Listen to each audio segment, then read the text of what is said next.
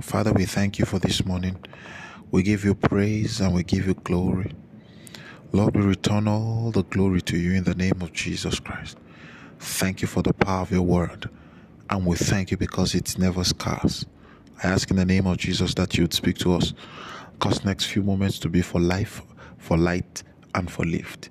In the name of Jesus Christ. In Jesus' precious name. Amen and amen and amen. Well, good morning. It's an honor to be in your space, bringing you God's word. I trust that you rested well. Ephesians chapter 1, again, and verse number 7. The Bible says, in him we have redemption through his blood, even the forgiveness of sins. So this is the scenario that there was sin and there is sin, and that sin has a penalty, and that penalty can be redeemed.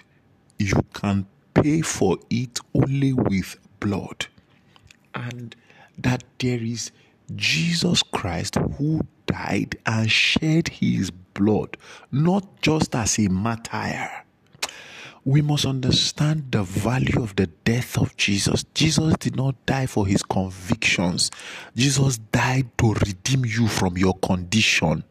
You were in a terrible condition that nothing else could save you and I except the blood of Jesus. That's why Jesus died. Jesus died. He didn't die because he was a freedom fighter. No, sir. He didn't die because he wanted to secede. He wanted his own nation. No. Jesus Christ died to redeem us from the condition that sin and the fall put us. We were in the curse. Jesus Christ died to bring us out. So this is the value of the redemption that we have been liberated from the penalty of sin, which is death. You need to understand the scenario that the wages of sin is death, but the free gift of God is eternal life. This eternal life was released to us. The Bible says we have been justified freely through the redemption that is in Christ. There is the redemption that is in Christ. So in Christ we have redemption. In Christ we have our sins fully paid for. This is the redemption, that it has been paid for. We have it. It concludes by saying, even the forgiveness of sins. Even the forgiveness of sins. We have been redeemed from sin. We have been bought back. What we needed to pay has been paid.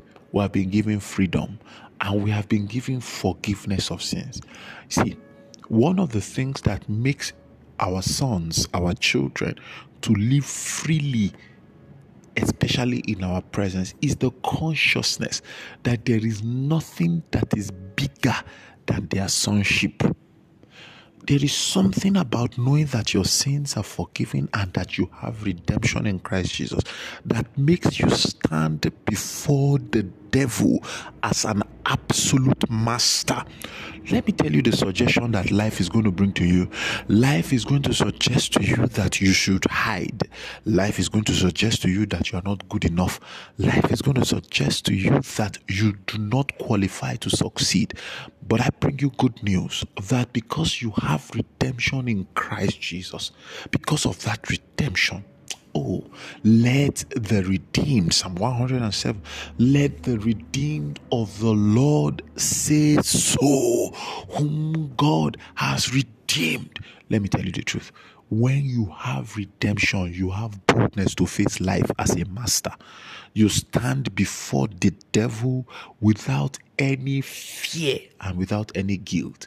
You stand before God without inferiority complex, because the value of this redemption is that you have been justified.